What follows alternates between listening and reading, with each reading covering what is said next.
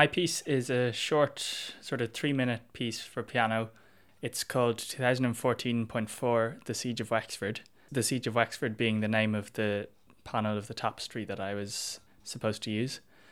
And I found the idea of writing a piece about a siege quite difficult. Over the last couple of years, I've avoided writing any kind of programmatic music or any music with extra musical thinking at all costs. And I've also been writing a lot of long pieces.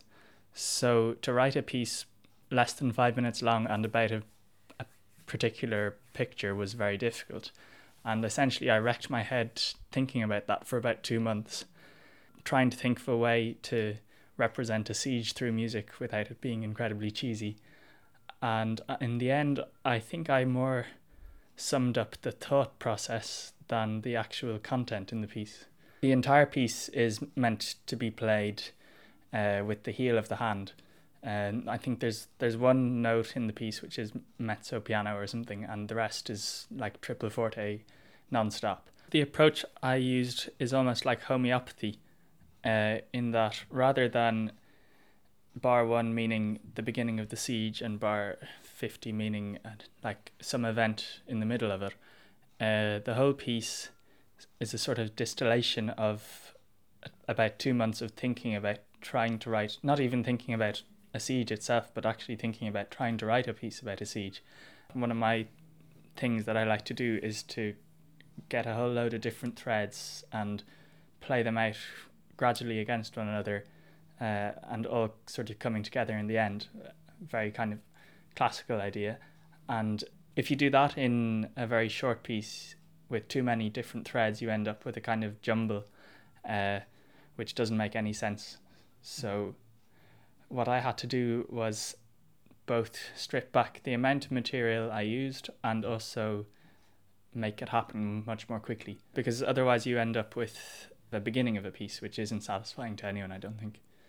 A 3-minute start of a piece that just stops. The piece came together very quickly, basically stemming from the idea of just completely using a sort of cluster and essentially beating the piano, and I decided right away to make that the core of the piece, the germinal idea, and it all sprang from that quite easily actually. With an instrument like piano, which would have one of the most developed repertoires of any instrument, there's a huge pressure put on the composer by the repertoire that already exists. For example, if I was writing for my primary instrument, the viola, there are only a handful of good viola pieces ever written, in my opinion. So essentially you aren't competing with that much. Whereas with piano, virtually every composer has written huge amounts of masterful music.